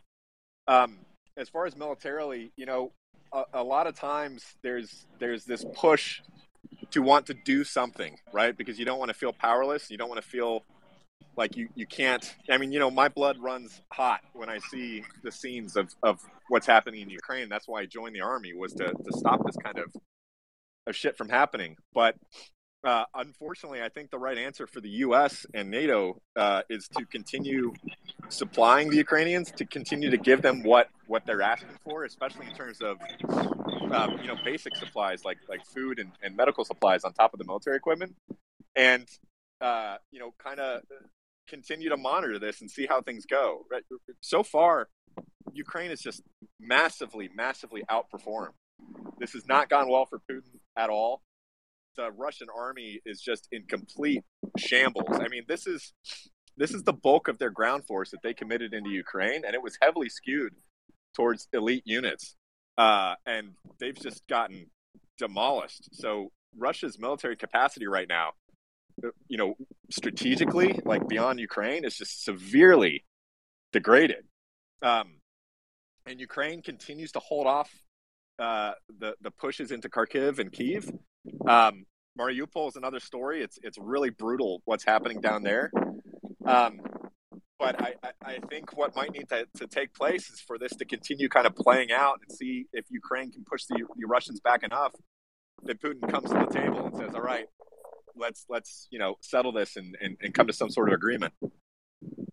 All right, that's awesome, Lafon. All right, so gonna make Andrew a co-host. Hold on one second. All right, so Lafon, Schmuck, and Taylor, why don't you stay up on stage? Newton, we haven't heard from you. Newton, what's up? All right, Lafon, I know where Newton went, so Lafon, why don't you pick up where you left off, Lafon? I'm here. I'll let Newton go ahead. I don't really have anything else. I think that's the situation. I think it's it's unfortunate, but so far at least it's still tipping in Ukraine's favor. Lin Fon, I totally agree. I believe you have served, and thank you for your service. I not had the honor of that, but I definitely thank you for promoted myself. Yeah, exactly. But I also really respect Mark Hertling. People aren't watching him. He was the he rose through the ranks as a tank operator, and eventually ended up heading the U.S. Army in Europe. And his commentary online is phenomenal. And if you want to promote yourself, as I did, from armchair corporal to armchair general, he's one you got to watch.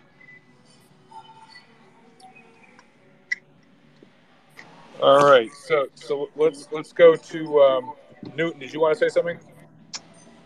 Yeah, apropos of what's been the recent conversation, I was in the Army as well for 6 years in Germany and Desert Storm. And the things we read, I think at the top level, the most important learning I've gotten from the last couple of weeks is we read that Russia and China were so impressed with how U.S. and allied forces took Iraq essentially twice, independent of what we did with the country once we took it. But and supposedly they had made these, quantum advances in their strategy and tactics and logistics.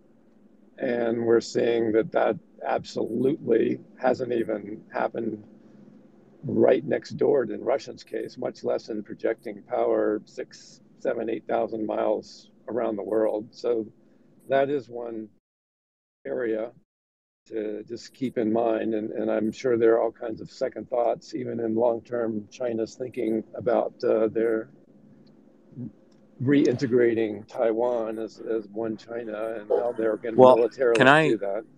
Can I jump in? Because at Quill Intelligence, and I'm sorry to promote my firm. I came here because my buddy. Don't feel too shameless. No, I know, but my Tom Thornton, who organized this event tonight, and the great people at StockTwits that have paid for most of the bill tonight. I suspect I'm paying the rest. Okay, all right. Well, then can we get a pizza with some meat on it? That's my only request. All right. Okay. So, jumping back, I apologize to all our great listeners. Thank you. At Quill Intelligence, we have commented a lot on the Taiwan risk. And I will say out of the gate that we had expected that it was going to be much higher. And when Putin was going to the Olympics, we thought this was going to be the two of them putting their heads together and organizing a coordinated effort, which they did not do. And I think it's probably because Putin, on a GDP basis, was the much weaker power, and China, on a GDP basis, was a much stronger power.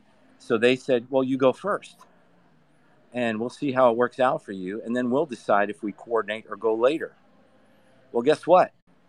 I'm speaking for myself whenever I swear, not my firm. They fucked up. Russia totally fucked up. Their intel into Putin was terrible. They believed their own propaganda bullshit, which is a typical situation for a dictator, that they believe their own shit. And you don't have to run a country to realize that. Just work for a company on Wall Street.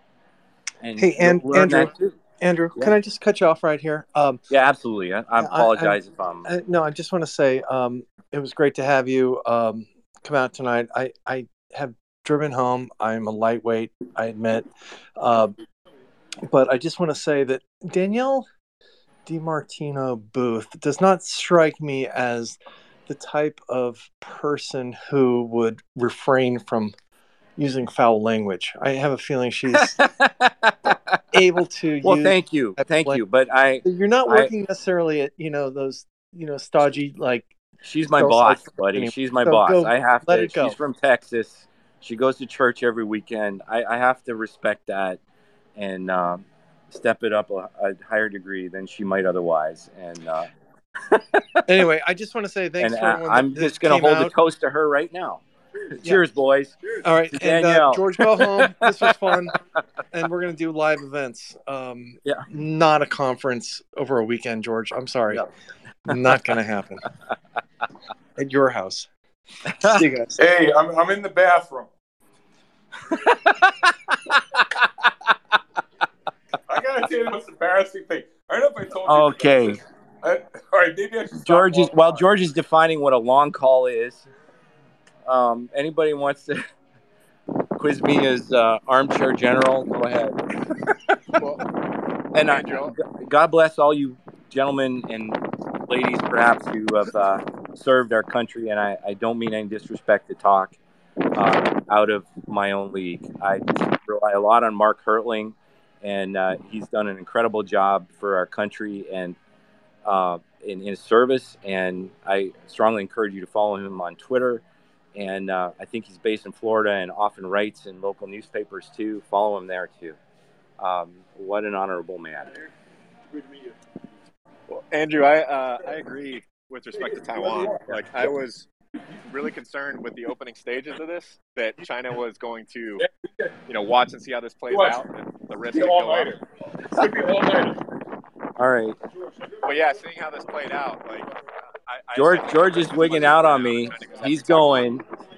Okay. So everybody on our call, George is leaving. I think I'm the last guy here. I've already texted Danielle to at least pay my parking ticket. So I'm here for the evening for whoever would like to talk for at least the next little while. I'm not. And honestly, I have to be honest with everybody. I don't know how to work this thing. So if you have questions, I'll try to figure it out. But I apologize. I'd have to, I don't even know PowerPoint that well. So I love this, George. Thank you. Goodbye.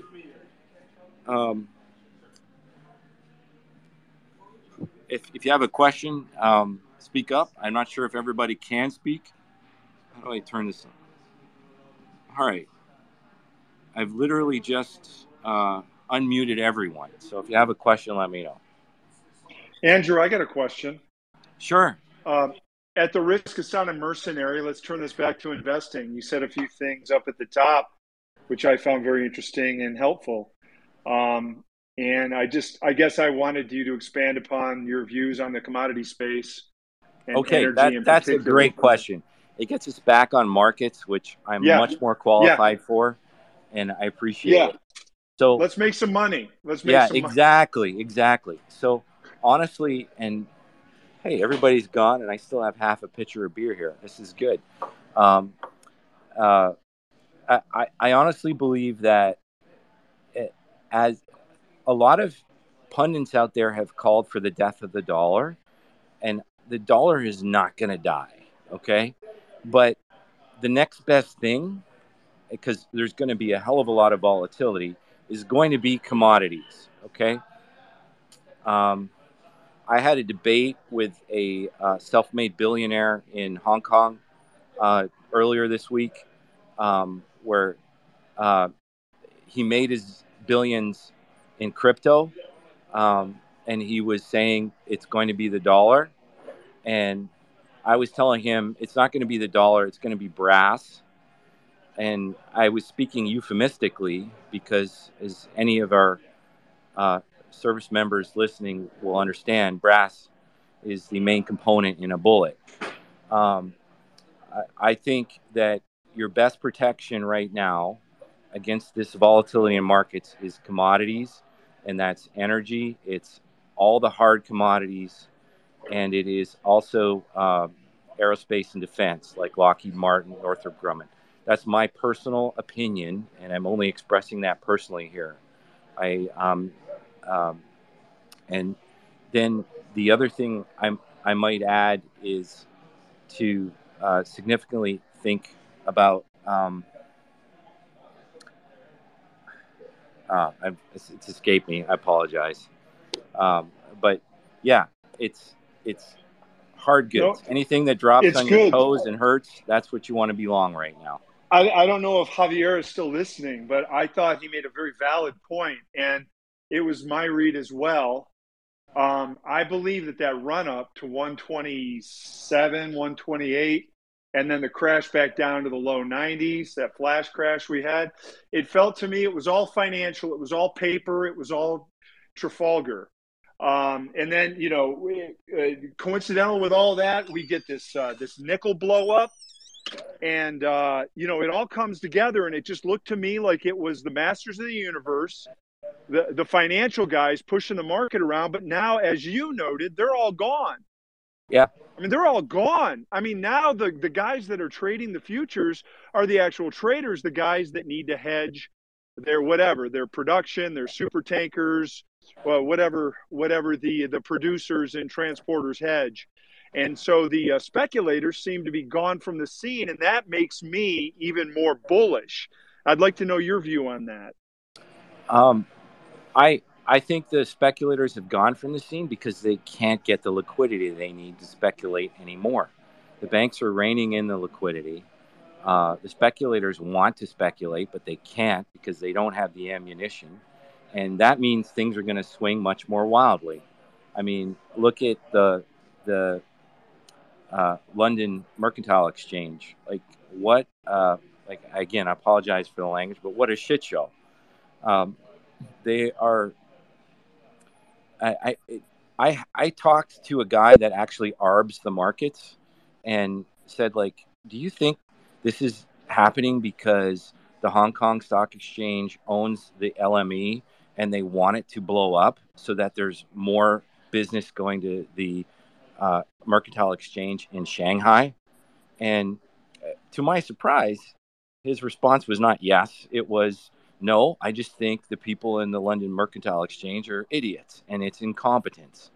And this guy actually happens to be Russian, so I kind of have to take his word for it. But there's just so many factors right now that are pointing to stagflation on steroids. And we're all thinking, oh, this is just going to be like the 1970s. It's not. It's going to be extremely more volatile because, as I said earlier, people are older. There's a lot more debt, and the dollar is not being devalued by Nixon abandoning the gold standard. The dollar is high in some cases and then low in others.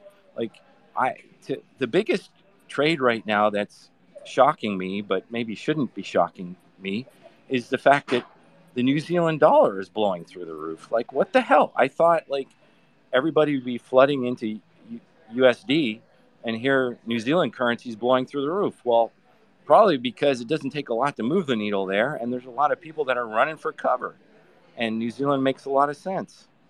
So I probably more than answered your question. Sorry, I tend to ramble. Oh, you did. This is really insightful, and thank you for that. Yeah. Since George seems temporarily indisposed, maybe we can veer towards energy No, because he was. no. Oh, he's still here? Okay, he's driving home. He's calling from his car. George is texting and driving. He's not drinking, but he's had enough to drink. Yeah, he's texting and driving, and he left me with the last half picture. Yeah, so if the men in the blue suits come to pick me up, you can I'll set up a GoFundMe page. You can send in bail money. All right, so okay, so let's go to Ben. Ben K, you've been waiting to speak. Ben, what's up? Hey guys, most of my comments were around the Russia-Ukraine situation, military conflict, and that whole sort of realm has just been a really big hobby of mine for a long time. Someone was talking about how Russia sent in their best forces, and that was, that's definitely not true. I don't know about that. I'd like to jump in there, and again, quick, it's hold on. If I could just clarify what I was saying before.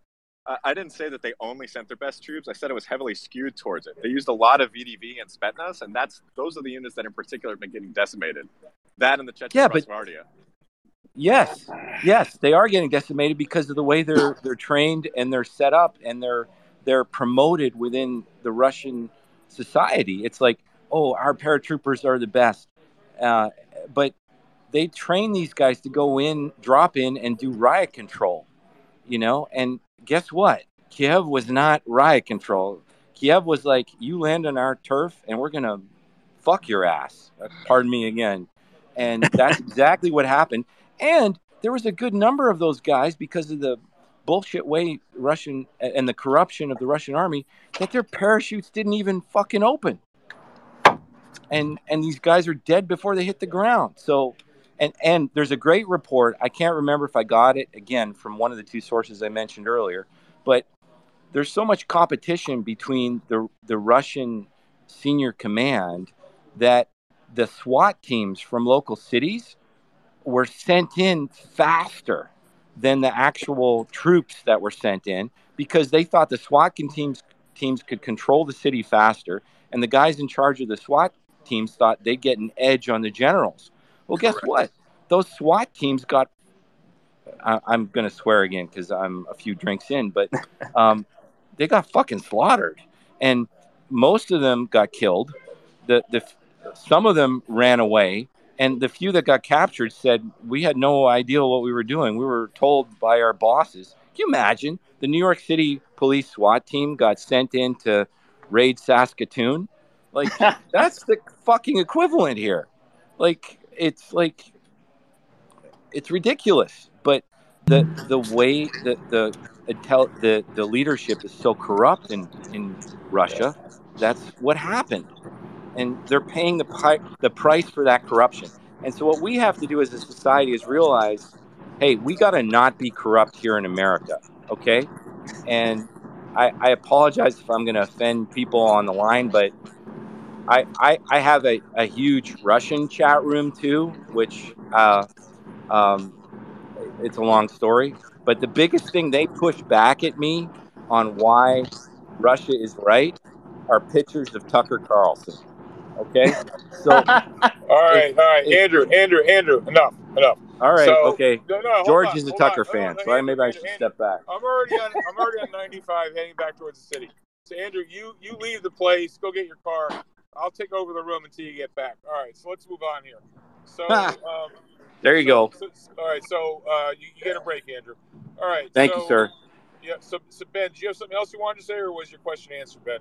Oh no, definitely not. So the big thing with that you need to understand with Russian special forces, or anything that's outside of regular infantry, is you can pretty much tell where someone stands in the hierarchy of the Russian military based on what type of AK variant they have and what type of equipment is on that AK variant. And even the VDV guys that they were sending in first, like their airborne troops, those guys didn't even have AK-12s, which is like the new rifle program that they rolled out recently. So like those, whatever VDV guys, like their airborne troops that they sent in, those were just like bottom of the barrel dudes. Right. There's been very limited, like actually confirmed Spetsnaz, sightings here and there, and they're mostly being used for like, guerrilla warfare type stuff, which is what they do best. But this has been, I mean, and the thing, like with everybody who follows this stuff, whether they're amateurs like me or actually like paid professional analysts, have been just completely befuddled by how badly Russia has fucked this up. And to kind of put that in context, in the Russian-Afghan war, they lost about 15,000 troops. And the low estimate right now is already more than half of that. And we're a month into this thing. And Can I just stop you right there? So L'Enfant or Schmuckatelli, if you're still there, you guys, someone was mentioning earlier 30 to 40,000, and now Ben's saying maybe 7,500. It's a big bid-ask spread, so not anyone has a precise guesstimate, but either what is your best guess or range as to what the actual casualties have been? Any idea? Yeah, George. In terms of killed, the NATO estimate is 7,000 to 14,000 or 15,000. Yeah. In terms of total casualties, so that's including captured, deserted, and wounded. The estimate is 30 to 40,000. I think there's definitely a risk of the 30 to 40,000 being overinflated. But even if you just take 7,000, like that's more than we lost in both Iraq and Afghanistan. I get it. And this is just a month. Yeah, no, that's helpful. All right, listen. Can we just hold the conversation right here? So we've kind of gone down this Ukraine military. I don't want to call it a rabbit hole because that's not giving it the respect it deserves. But we've gone down that sort of rich ore body. We can come back to it, but I'd like to sort of zoom out a little bit here and maybe go back to broader topics because we're very indebted to Schmuckatelli and L'Enfant for their wisdom. The rest of us are just complete amateurs, and so at any rate, I'd like to introduce some other Schmuckatelli. You have one thing you'd like to say before we go on to something else, Schmuckatelli? No, I was just applauding that. We were almost there, George, but then I said the dirty word energy, and then you came back in. We're almost there, though. So yeah, all right, let's make some money. Let's make some money. I know. All right, so we're gonna transition, and we have a very special speaker in the room. He appears as David N. He's in the second row. I've not spoken to David Nikoski for quite a number of years. He's a tremendous technician, works for Vermilion Research out of the Midwest. Terrific technician, great chartist. And again, what I love about technicians, it's not voodoo. I mean, it's trade what you see, not what you think. So instead of all of us getting caught up in our narratives and believe our own bullshit, I love when chartists like Mr. Nikoski tells you what's actually going on. And that may or may not square with what you believe, but that's what's actually happening. So, David, so good to meet up with you. Twitter Space is phenomenal. We've been out of touch for so many years. It's wonderful to reconnect with you. Hello, sir. I don't know how long you've been listening in the room, but welcome to the stage. And I guess where I'd start whatever you want to talk about. I guess, there are 400 or 500 people in the room, and this will probably be heard by upwards of 10,000 people when all the replays are done. As you look at markets, maybe just sort of channel your inner consciousness, or what do you think is going on? What do you have a lot of conviction about? And, share your wisdom. How could you help the average investor out there? Thanks, David. Awesome. Thank you, George. I haven't talked to you in quite some time, so I really appreciate you putting this together and doing this for all the investors out there. One of the things that strikes me is, looking throughout history, and I do relative strength analysis just for those that are listening. And, so our group has gone back and grabbed all the data from 1969 to present and has all of the, actual history. So Standard Oil and that type of thing. And one of the things that, really strikes me as unusual is a lot of us investors pay attention to indexes, and, they are managed indexes. And for example, we often look at the US dollar index, but it really comprises of, mostly Europe. I mean, we're the strongest house in the neighborhood. Europe's got natural gas that is 30 times more expensive than ours. Obviously they're very dependent on Russia. One of the things I don't see a lot of fundamentalists talking about whatsoever in the energy sector is, drilling in the US is down 43% from January of 19. Worldwide drilling is down 26% plus from January of 19. And I don't know where people think this is going to come from and that this is a Ukraine situation. It extends beyond that. And for example, in 1998, you ran down to, oil down to $10 a barrel. And, at that time, every magazine cover came out and said that energy would be cheap for the next decade. On a quiet night, you could hear a sucking sound from the east, and that was China. Everything that China is today started in 1998. And you see the same situation with India today. The other side of it is, as we're focusing on the US dollar index, which comprises mostly of Europe, you have major markets around the world breaking out. And I don't want to say major, I want to say emerging growth. And most of the EEM index is being weighed down by the likes of China until recently. You have Mexico breaking out to new highs, Peru breaking out to new highs, Chile breaking out to new highs, Argentina breaking out to new highs. Brazil has just formed a major top in the US dollar versus the Brazilian real. You're at 10.5+% interest rates in Brazil. They actually have room to cut. We don't. Look at a chart from Brazil from 03 to 08. It was up 600% versus the S&P 500 index during that same period of time. And I think we're coming into that. If you look at the metals market, I have never seen bigger bullish bases, post 1969. And I think that's going to continue. You look at the cost for a Model 3 Tesla has gone up $6,000 just in the battery cost alone since March 1st of last year. I think we're going to see much higher costs. I think the likes of all of the other startups, Rivian, Lucid, no one's going to be able to secure these products whatsoever.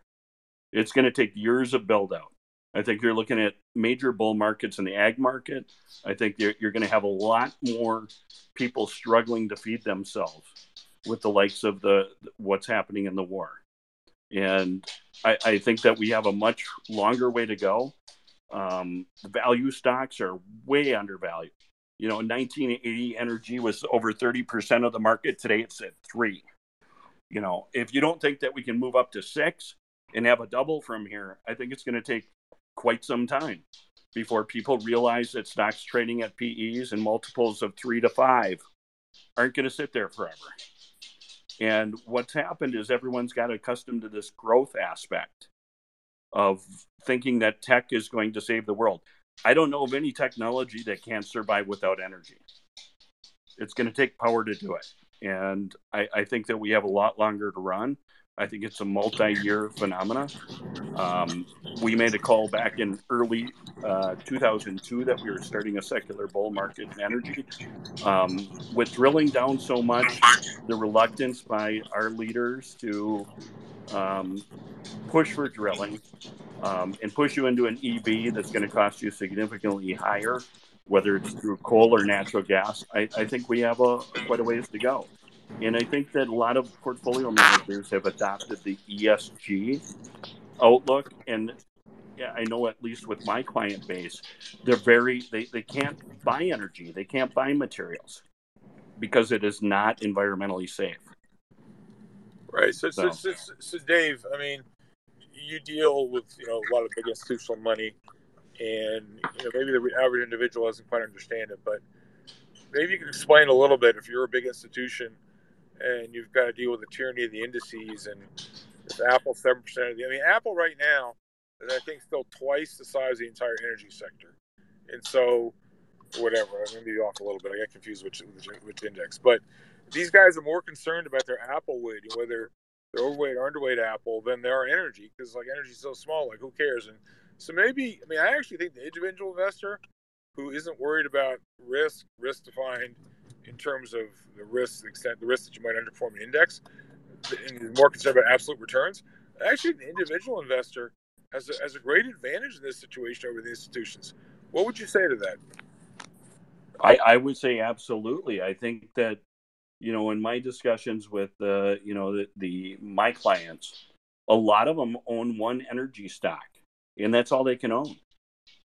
And I think this whole aspect of coming out with a philosophy to appease their investors to not invest in this, but yet on the other hand, push for electric vehicles.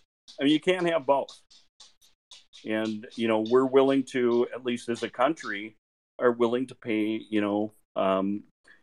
kids in China to dig for cobalt with their hands. Right. So Dave, let me ask you this: just trying to stick to how people can make money or preserve their wealth. If someone were to say to you, hey, you know what, I'm not a professional guy, I'm not going to be trading every week, et cetera, et cetera. Over the next year, looking at a year, maybe longer time horizon if you want, what would you tell the average individual in this room? They should, what should they be looking at? Like resource stocks, energy stocks, materials, avoid technology. Like keeping it simple for the average investor. I think that whether it's China or the U.S., we are struggling to find minerals that we don't want to develop ourselves. I'm going to say that when you look at every country and the largest countries in terms of looking for commodities, whether it's South Africa, Peru, Chile, Australia, Argentina, Colombia, Mexico, they're all at 6-month relative strength highs and new price highs. Right. And I'm seeing secular changes. And when I say secular, we're talking about 10-year downtrend violations. Right. A couple of years ago, we were making calls on uranium and coal. And to try to get a portfolio manager to buy them at that time, I mean, it was like sticking a needle in your eye, And going back to that 98 analogy, when something has been decimated so much, and you look at the bankruptcies that took place in 2020, there was over 100 energy companies that filed for bankruptcy. It was the largest bankruptcy in the energy sector going back to 82. And when you look at, last year, we had over 30 companies in the energy sector, and that was the second largest since 1982. You have extracted so many players from the industry in terms of competition. I think that, anyone that could look at it and look at the numbers would indicate that we have a serious problem. Diesel fuel storage in the United States is at 20-year lows. I mean, that exceeds what the 2008 period was. You see the same in Europe. So right. I don't see this as a short-term aspect. Dave, that's really helpful. You know what? It's so great to hear from you. We need to do, in one of our upcoming spaces, if you're willing, I'd love to have you sort of be the main speaker, and you can kind of talk about your process and how you do things. I think the community would benefit enormously from hearing more from you. So I really thank you for that, David. All right. Well, so thank you, George. We got 2 more people on the stage. I want them to speak, and then I think we're going to call it a night. So Dylan, we're going to do Dylan and then Phil. Dylan, what's up? Hi, I actually had a question for Andrew, and I don't want to derail the room, although I was hoping I could just make a quick statement and then we could drop the topic. Yeah, Andrew's not here right now. I don't know if he's coming back or not, so if it's something I can answer, that's great, but I really want to shy away from the war talk again. So if it has to do with that, we do plenty of rooms. If you could hold it, I mean, Andrew, I'm sure will be in the next room, but if I can help you, I'd be glad to answer it. But I'm kind of have a sinking feeling I'm not going to be able to. So go ahead, Dylan. I will yield my question and I will ask in another room. Thank you. Thank you, Dylan. Phil, you got the last word. What's up, Phil? Thanks. With the energy situation, particularly acute in Europe, what impact, and George, this is for you, but welcome thoughts from David and others as well. What impact long term do you all see that having on European financials, or is it better just to focus on the near term? You think? Well,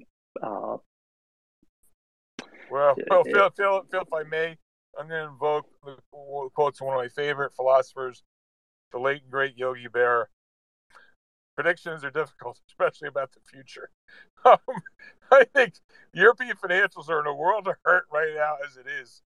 I could paint for you a very dark long-term scenario as well. Honestly, when you look at, Dave Nikoski, who's going to come, I've already shamed him, embarrassing him. He has to come to our next room. I totally agree with his observations about the relative strength, absolute strength breakouts, and a lot of the leadership. I mean, you look at the price action in the European banks, there's information content in that. I mean, I think they're up creek without paddle. So for me, it's just an area I'm just not interested in, period. If you put a gun to my head, I'd be looking to short them, not buy them. So I just think Europe is very, very challenged for all the obvious reasons. You could make the case yourself. And I just think there are a lot more dynamic things to be involved with than European financials. And if you think, well, hey, there's blood in the street, should we be buying, blah, blah, blah. No, I think this is going to be such a long, drawn-out affair that it's not going to resolve itself quickly. So sorry not to be more cheerful. No, I was honestly thinking more of a short. They've come down a lot. Oh yeah, no, they're short. The problem is they're very volatile. I mean, you saw we had that day a couple of weeks ago where the news got better. I think the German stock market was up like 8% in one day. Deutsche Bank, which is one-stop shopping for all your unnecessary purchases, that thing I think bounced like 20%, having just fallen 40%. So no, it's a fool's errand. I mean, if you're going to do anything, I look to short them on strength. For the average investor, it's just a complete waste of time. All right, Ben, did you have a quick follow-up? Otherwise, I want to close the room. Ben, what's up? Yeah, I did have it. No more war talk. I do have an energy trade idea. It's a political play. I think that before midterms, this administration is going to be pressured into increasing North American production. TRP, Tango Romeo Papa, that's the company that's mainly owns Keystone. I think that the hand is going to be forced. They'll waffle on it, as all politicians do, and bring that back online. I've been buying out of the money calls on TRP, just full disclosure. And on the emerging markets notes, bold call, but Mexico is going to be a failed state within 10 years. All right. So Ben, just real quickly, what was the ticker symbol again of the long idea you had? The ticker symbol, please. TRP, Tango Romeo Papa.